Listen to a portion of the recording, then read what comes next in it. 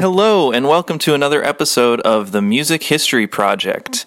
Today, on our second ever remotely recorded episode of the podcast, we will be hearing from the legendary Disney songwriter, Richard Sherman.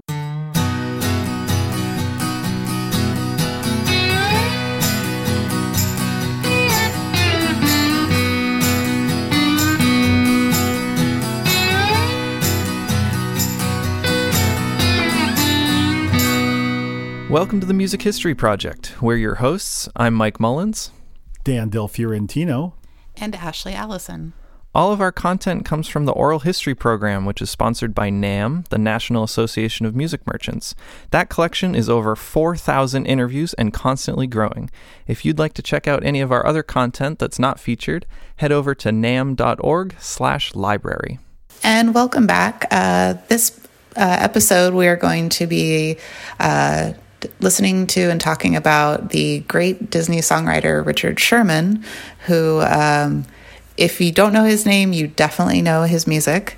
He is part of every part of Disney that you could imagine. And I had so much fun listening to his interview. He's just such a great, brilliant songwriter and just so animated. And it was just a joy to listen to, and excited for you guys all to listen to it as well.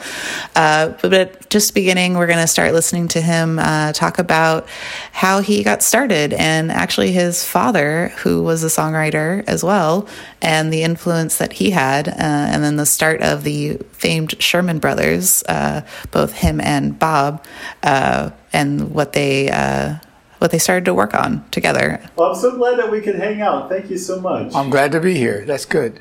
One of the things I thought might be fun to talk about is the art of songwriting and some highlights from your career, but maybe a good place to start is probably your first inspiration for songwriting, your father. Well, I say that would be very accurate. My father, Al Sherman, came to this country back in the turn of the century, about 1909.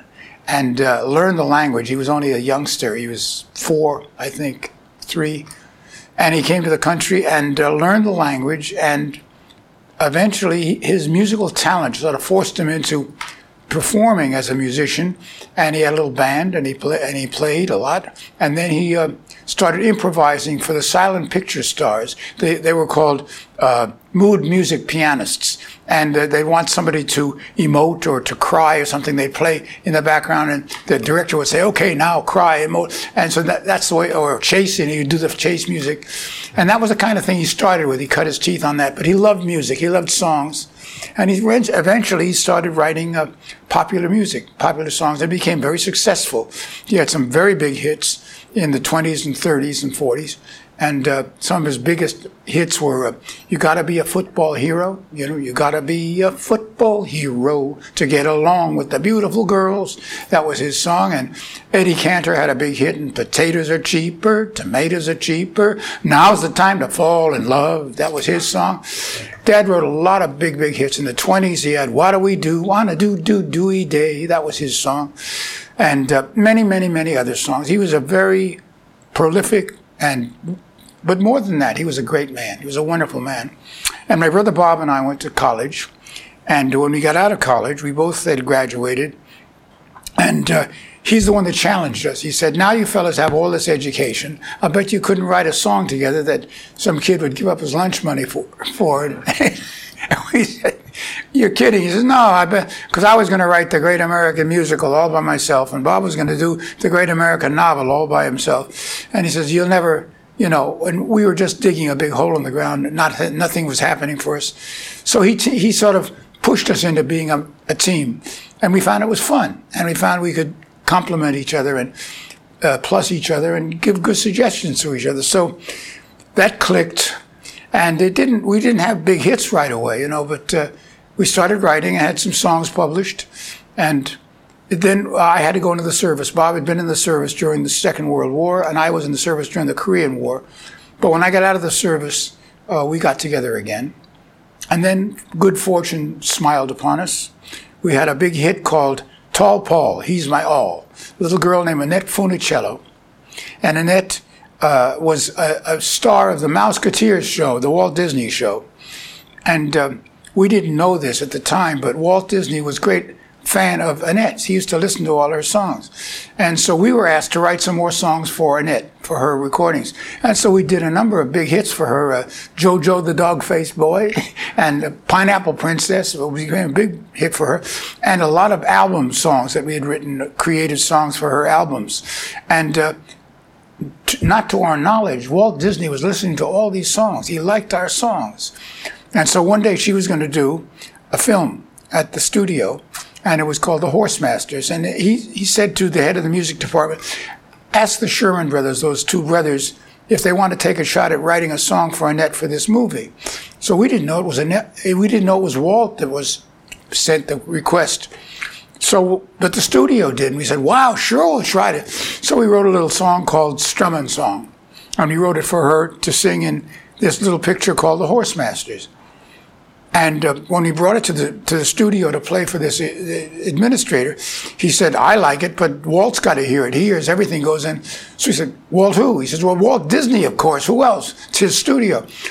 We didn't realize this, but we were going to have a meeting with Walt Disney himself. We were not prepared for that.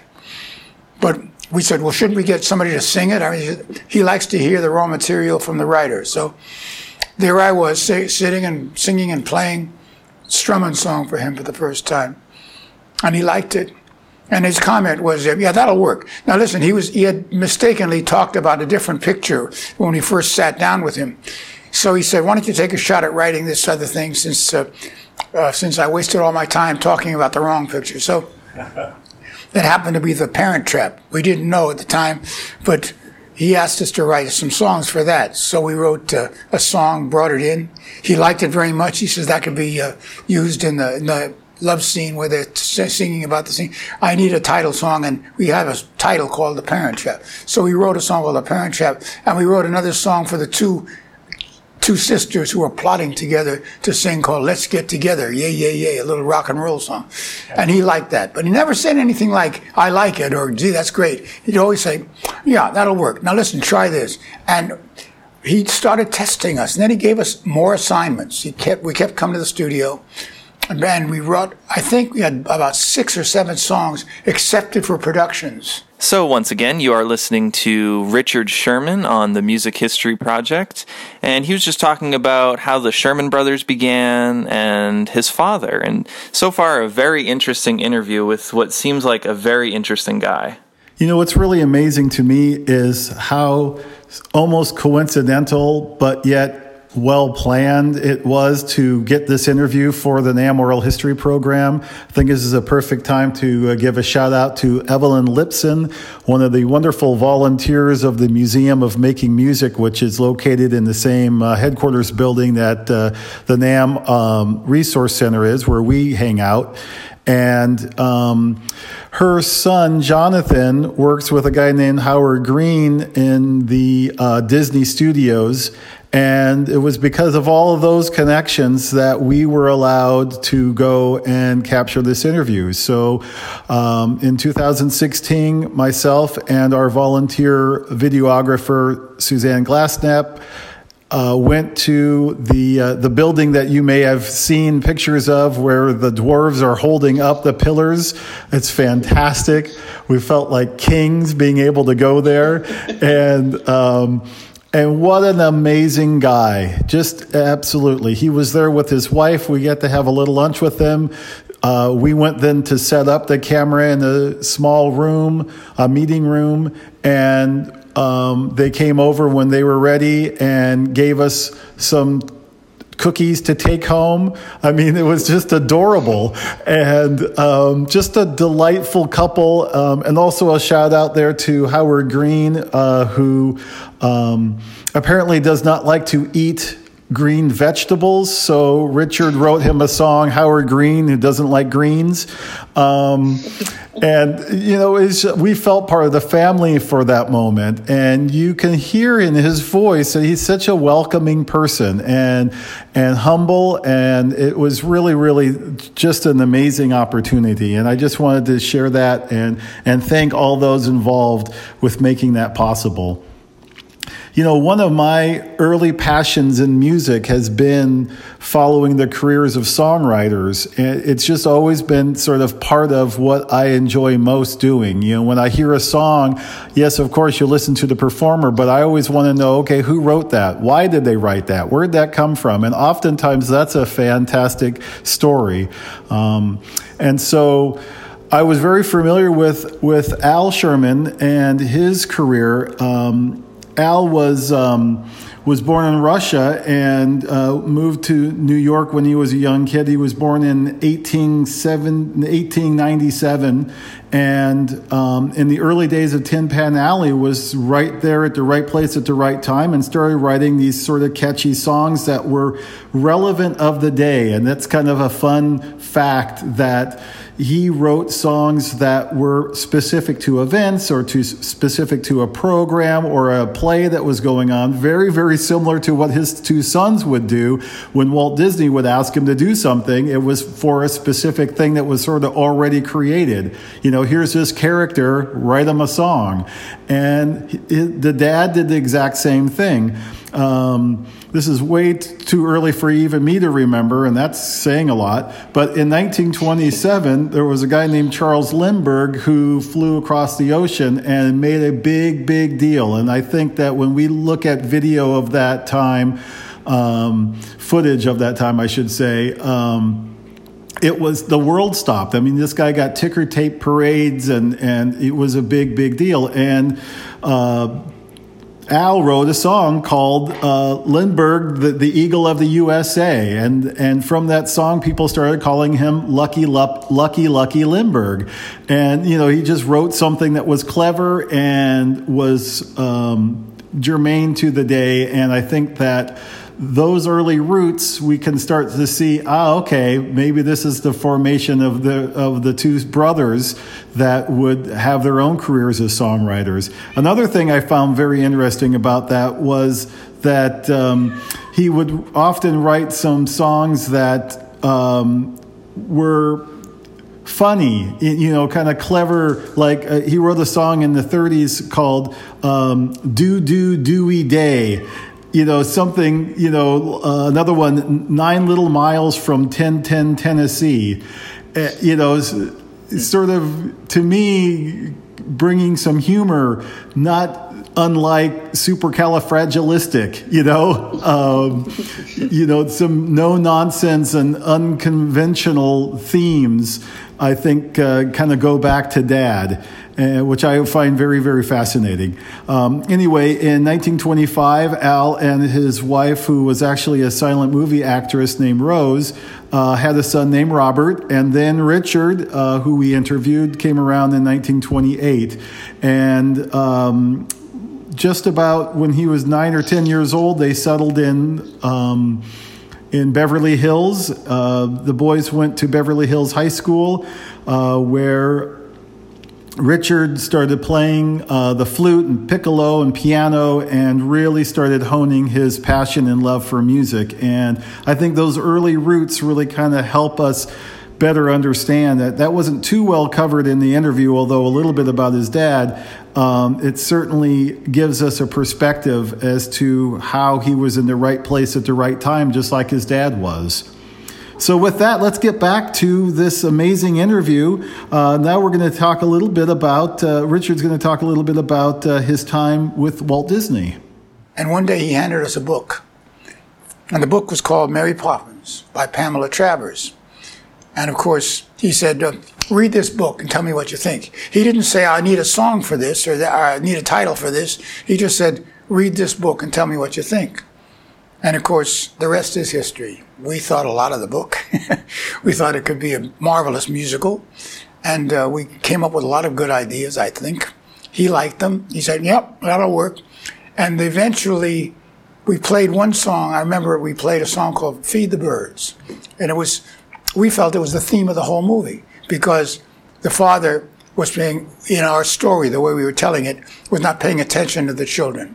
They were becoming rowdy. And the mother was busy with a cause. We made her a suffragette. So she was too busy. And Mary Poppins comes in and teaches life lessons to the family. And that was the whole idea. Well, he liked our ideas for the story. He liked our songs. And when I played Feed the Birds, he said, that's the whole story in a nutshell. I said, that's right, Walt, that's what it is. Well, at that time we were calling him Walt. We used to stumble and call him Mr. Disney. He says, no, don't call me that. Call me Walt. So finally we said, yes, Walt, that's what it's all about. He said, play me that bird lady thing again. So I played Feed the Birds for him again. I said, how do you guys like to work here? He said, we love to work here. Are you kidding? So he says, well, I got a contract for you if you'd like to become our staff songwriters. So he made our career in that one statement because we became his official songwriters. And for close to a decade, we wrote most of all the songs that came out of the studio. And then subsequent to that, we've always been connected with the studio. We've continued over the years to write songs for the parks and for other projects that they've done. And it's been a wonderful association. That's why we're here today at the Disney studio. That's fantastic. It's amazing. So musically, where was Walt? Was he a musician? No, Walt was not a musician, but he was extremely sensitive to music. He was very concerned with music. From the very, very beginning, he wanted music to be part and parcel of his packages. And when he did Steamboat Willie, the first time there was sound and thing, he insisted on having a score that fit the action, fit what was going on. And he was very, very careful about that. And they used to call things, when you did that comedy stuff, Mickey Mousing the music. But that was because what they were doing was fitting the action to the music. And he was doing that first. He was an innovator. He was incredible. The man had a mind that, for imagination that was beyond anybody I've ever met. Incredible man. And he was very musical. He knew what he wanted. He was always selective.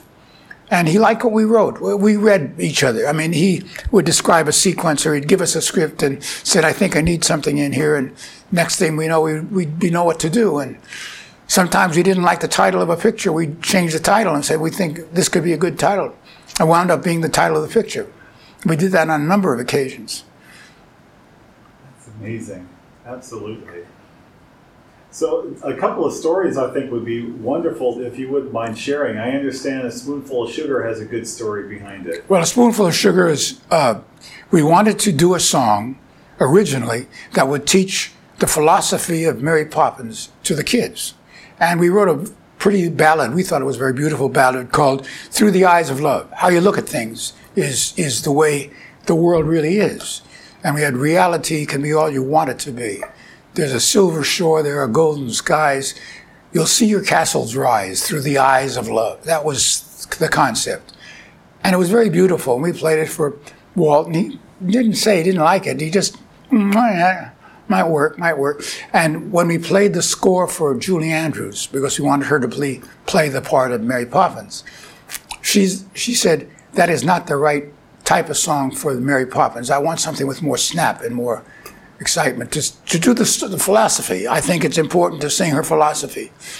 So we kept racking our brains as to how can we do this beautiful idea about Through the Eyes of Love with fun and with a novelty song, and how can we come up with it? So we said a slogan. We got to come up with a slogan. An apple a day keeps the doctor away. That kind of a thing. A slogan. Stitch in time saves 9. Thinking. And one day Bob came in. My brother, brilliant Bob, came in and he sat down. He said, got a title. So I said, what is it? A spoonful of sugar helps the medicine go down. So I said, that's terrible. And wait a minute. It's great. It's so different. It's off the wall. It says it all without saying Through the Eyes of Love. It doesn't say you have to, it's just a happy attitude makes a situation pleasant, palatable. And so actually, that was the concept. And I remember when we were talking about it, we were saying, how can we handle this title and everything? Originally, he had Makes the Medicine Go Down, because it had that kind of a makes medicine. It had a feel to it. And I said, it sounds like it's forcing it. How about helps? So we said, helps the medicine. So we actually collaborated on that title. But when it finally came down to it, we said, it has to come out of Mary Poppins. How does she do it? We realized Mary Poppins does what you don't expect. She slides up banisters, right? So what we're going to do, every time we say down in the song, we're going to go up with the melody. So, medicine go down, the medicine go down, medicine go down. Mary Poppins, we knew we had it when we had that. And we were positive. We played it for Walt. Just a spoonful of sugar helps the medicine go down. He said, yeah, that'll work. That was it. That was the... Yeah. That's the story behind Spoonful of Sugar. And what was it like collaborating with your brother? It was wonderful. Bob was brilliant. He was very good. He was a good editor for me. And I was a good editor for him. We sort of helped each other. We could start a sentence and he'd finish it. He'd start a sentence, I'd finish the sentence. Musically, I was the musician of the two of us, but he would make suggestions to me and say, no, we've done something like that, let's try something else. So it was always kind of a collaboration. We kept it that way. Music and lyrics by Richard and Robert Sherman. We kept it that way for 40 years. That's amazing. I mean, looking at the list, again, I wish we had 5 hours to talk about some of the stories behind these songs. Thank you. Every song has a story. Do you have a favorite? What's the story behind It's a Small World? Well, that was an assignment. Walt had this job. He was doing a pavilion to salute the children of the world, UNICEF. And it was a very beautiful idea. They had these audio animatronics dolls singing the national anthems of all the various countries. So when the boats go by, you'd hear the national anthems. On paper, that's a brilliant idea. In actual point of fact, it's horrendous. It was a cacophony. You couldn't, after the first one or two songs were sung by these groups of children, you couldn't hear anything. One was blurring out the other. So we were called down to, it was all a mock-up on a sound stage with a walkway that was a serpentine exhibit of the ride, but no water and no boats, of course. And we were walking through it with Walt one day. He called us down to see this thing, and we heard it was terrible. He said, now shut that music off. So all you could hear was the clatter and click of the audio-matronic dolls, all so beautifully costumed and everything. And he said, you guys are going to write me a little song for this thing. It was an assignment. He said, I want you to write a simple little folk song that can be sung. So I said, Walt, how long is this ride? He says, well, it's about 8 minutes to go through. I said, you can't have just one tune. How about a counterpoint, 2 tunes, that one could fit into the other, and it would be a contrapuntal situation. I said, that's what he called it, a rondelay. He said, that's what I said, a rondelay. He wouldn't say, that's a good idea, but he'd say, that's what I said, a rondelay. So we wrote, it's a world of laughter, a world of tears, and it's a small world after all. On the same cantus firmus, on the same creation, melodic lines, the same harmonic lines, it became palatable because you could hear one, you could hear the other, you could hear them together and separately. And it was a very nice thing. And then we switched the orchestration so they sounded a little more Far Eastern, they sounded a little more Russian, a little more British, whatever it might be as you were passing these countries. And that became what we thought was kind of a nice assignment, and we finished it and played it for the Imagineers, these fellows that create these rides. Walt heard it first and listened to it and he said, yeah, that'll work. And he said, let's play it for the boys. So he went down, played it for the Imagineers at the place where they worked. Everybody was laughing, enjoying themselves. And we thought we'd solved the problem. I did not realize that would become, according to the New York Times, the #1 most played song, the biggest earworm in the world, and the most played of all the songs because of the millions of performances over and over in all the parks all around the world. So we have a standard there. I'll say. Was there ever a song that Walt said he really liked more than it would just work? Walt felt very strongly about Feed the Birds. He felt that was his philosophy of life. And it was. And we had said it without saying, be kind to people, be loving, give something of yourself. It doesn't take much. We never said anything like that. We just said, feed the birds, 2pence a bag, 2 pennies to buy a bag of crumbs. But you got to do that. And I think when we sang that for him the first time, in the middle of the song is all around the cathedral, the saints and apostles look down. And And although you can't see it, you know they're smiling each time someone shows that he cares. I think that struck a chord with him. He knew that we were saying what he believed in all his life. He's always been giving. That's what he was doing. He never did it for himself. He did it for people. He loved people. And I think that means the most to me, that song and the fact that he loved it so much. So that was Richard Sherman talking about his just fantastic relationship with Disney and just some amazing stories of writing some of the classics that you know from Mary Poppins, which I, as a kid, watched that movie over and over and over and over again. I think I actually wore out the VHS. My mom was not a fan. But it was great to hear just the bond that the two of them had with Feed the Birds and how that really resonated with Walt. And just great story also with the It's a Small World, and just thank goodness he jumped in and we didn't have to listen to all of the different national anthems through that ride, because I think people would have a bigger problem with that than what they do now.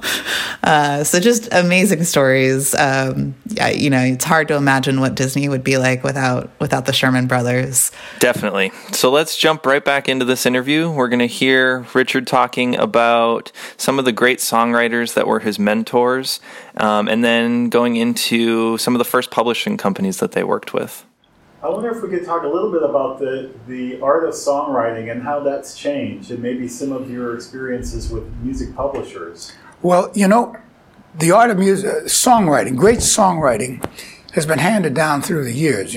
My initial awareness of great songwriting was Gilbert and Sullivan. I loved that stuff. I didn't know why I loved it. It was so brilliant, so fun, and so singable, and yet so original, special stuff.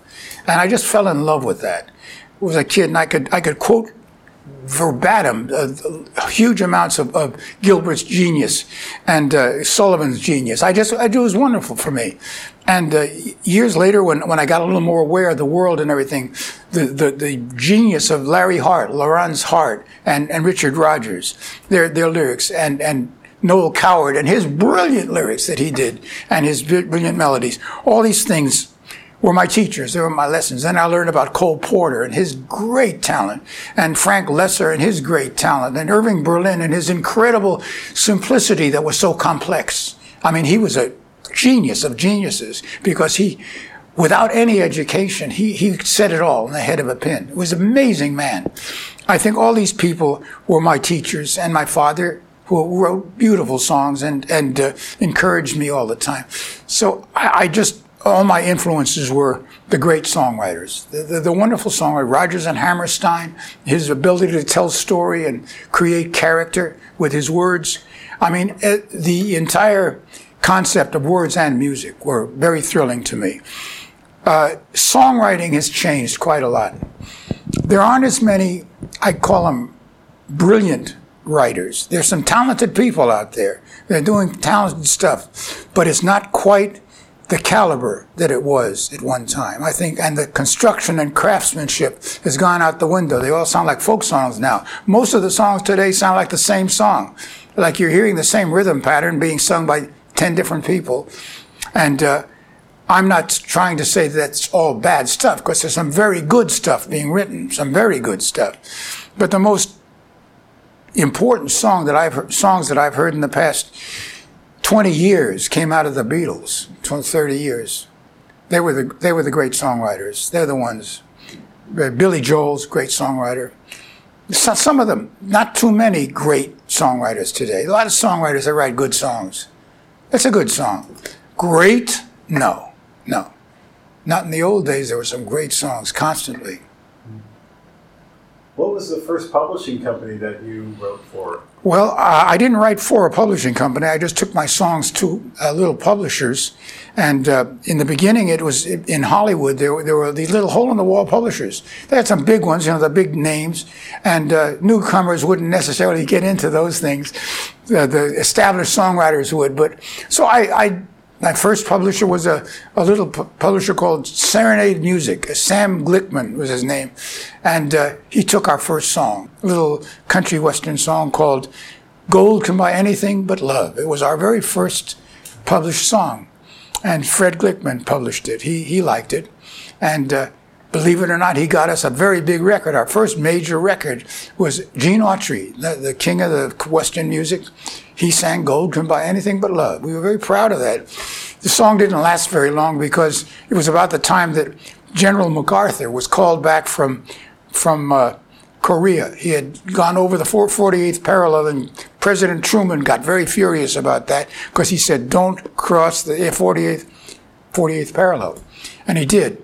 And so he was recalled, and he made a farewell speech in Congress, and he said, I close with these old barracks room ballads words that I knew as a young cadet at West Point. Old soldiers never die, they just fade away. Overnight, Gene Autry recorded Old Soldiers Never Die. Our song was taken off the record presses, never to be heard again. So that's the music business for you. But we kept plugging away. Our next big successful song that came out, it was not big success, but it was a successful song, it was called Things I Might Have Been. That was a Regent music, I believe it was. And it wasn't until much later that Bob and I really connected with a publisher. And that publisher was the Walt Disney Company. So up until then, we were freelance. My brother started a record company, a publishing house himself called Music World Corporation. And it sounded big. It was small, but it sounded big. And a lot of our songs, Tall Paul, for example, was published by Music World Corporation. And then when Disney decided they wanted to have Annette sing our song, they split the copyright with Music World Corporation. That was, years ago. I'm talking about 60 years ago, 58, 9 years or something, a long time ago. And so did Disney already have a publishing company? Yes, Walt Disney had a publishing house for about 10 years by the time we got there.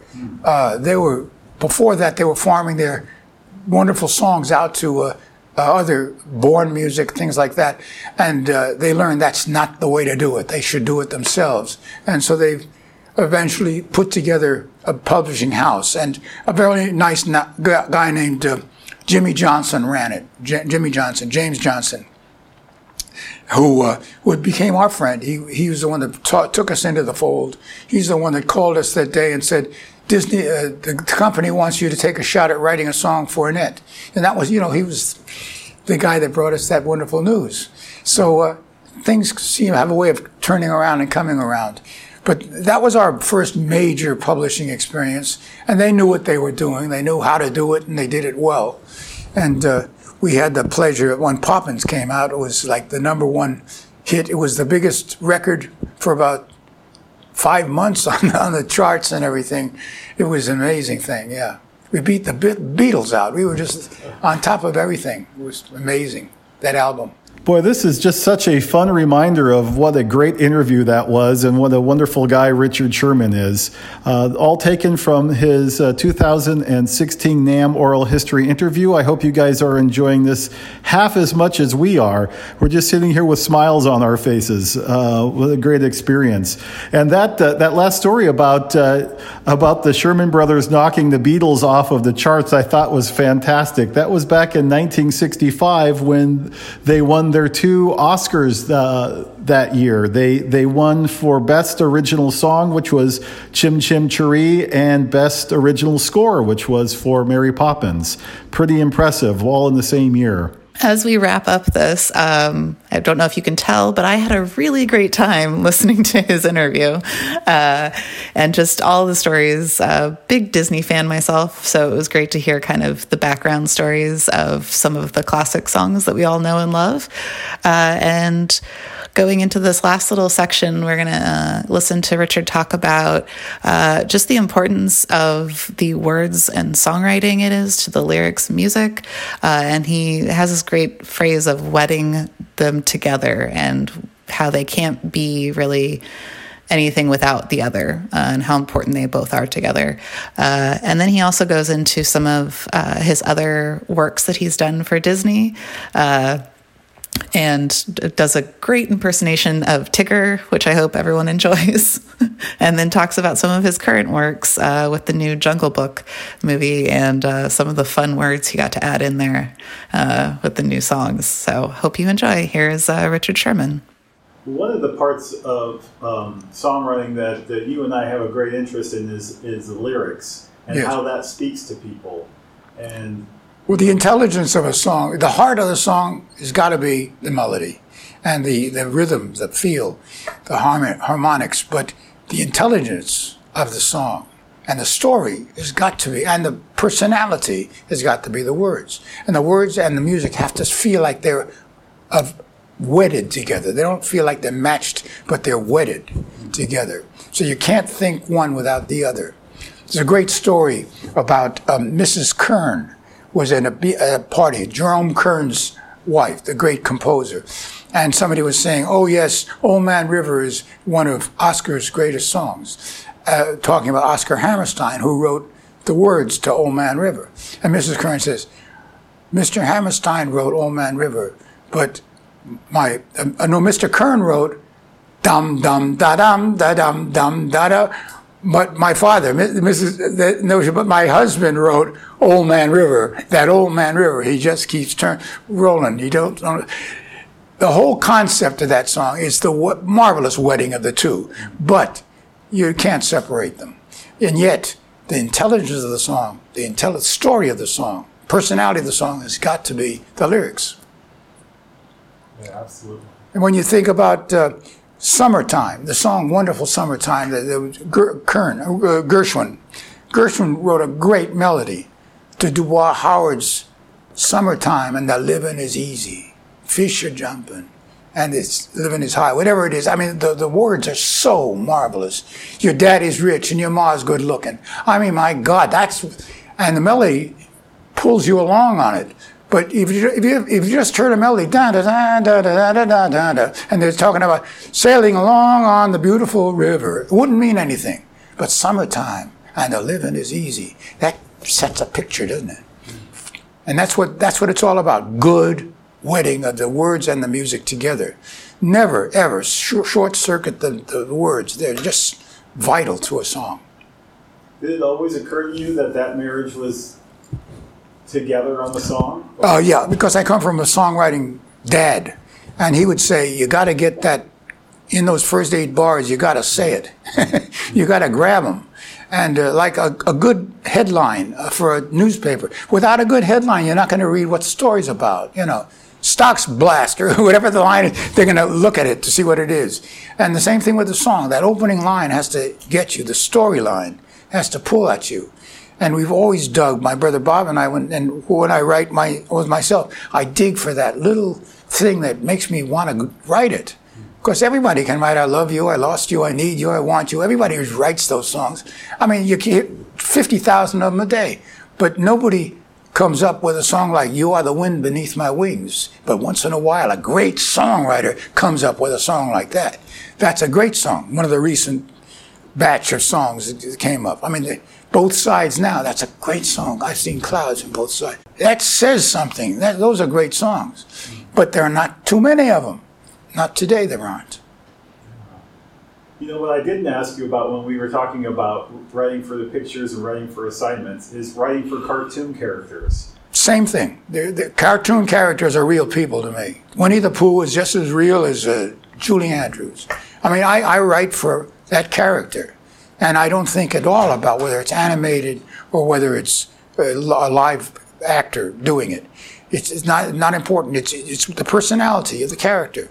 I remember we were working on the Winnie the Pooh stuff, and there's a character that we didn't write in the first little short film we did, but the second film had a little character who was a stuffed tiger. His name was Tigger. And right as soon as I heard Tigger, I said, oh my God, I got to write that. That's, it's just like it triggers something in you, and you just know. The wonderful thing about Tiggers is Tiggers are wonderful things. The tops are made out of rubber. The bottom's made out of springs. I mean, it just said it, yeah, that was Tigger. And that's what I mean, the thoughts that come out and the melodies go with it. That's how it works. Just recently, I did some additional new lyrics for the Jungle Book, the new audio animatronic Jungle Book that, what is it called? The CGI version of Jungle Book, which is incredible and a giant hit. And Jon Favreau, the director, had me come in. He wanted to talk to me about writing some additional words for the ape, because the ape was no longer going to be a swinger. He was no longer going to be the Louis Prima voice. It was going to be a big, gigantic ape, the biggest ape that ever existed, which is called a Gigantopithecus. That's a great word. And when I heard it, he said, this huge ape is a Gigantopithecus. I said, can I use that in the song? He says, if you could, beautiful. So I said, okay, great. So Christopher Walken recorded it, and it's a fun lyric. It's additional to I'm the king of the swingers. He says, now you might think it's ridiculous that me, a Gigantopithecus, would ever dream I'd like to team with the likes of you, man cub. But that's the lyrics, and it goes on and on and on. But I used Gigantopithecus twice, and he loved it. He said, oh my God, that's great. So that's part of this big, huge hit picture now, and I'm very happy about that.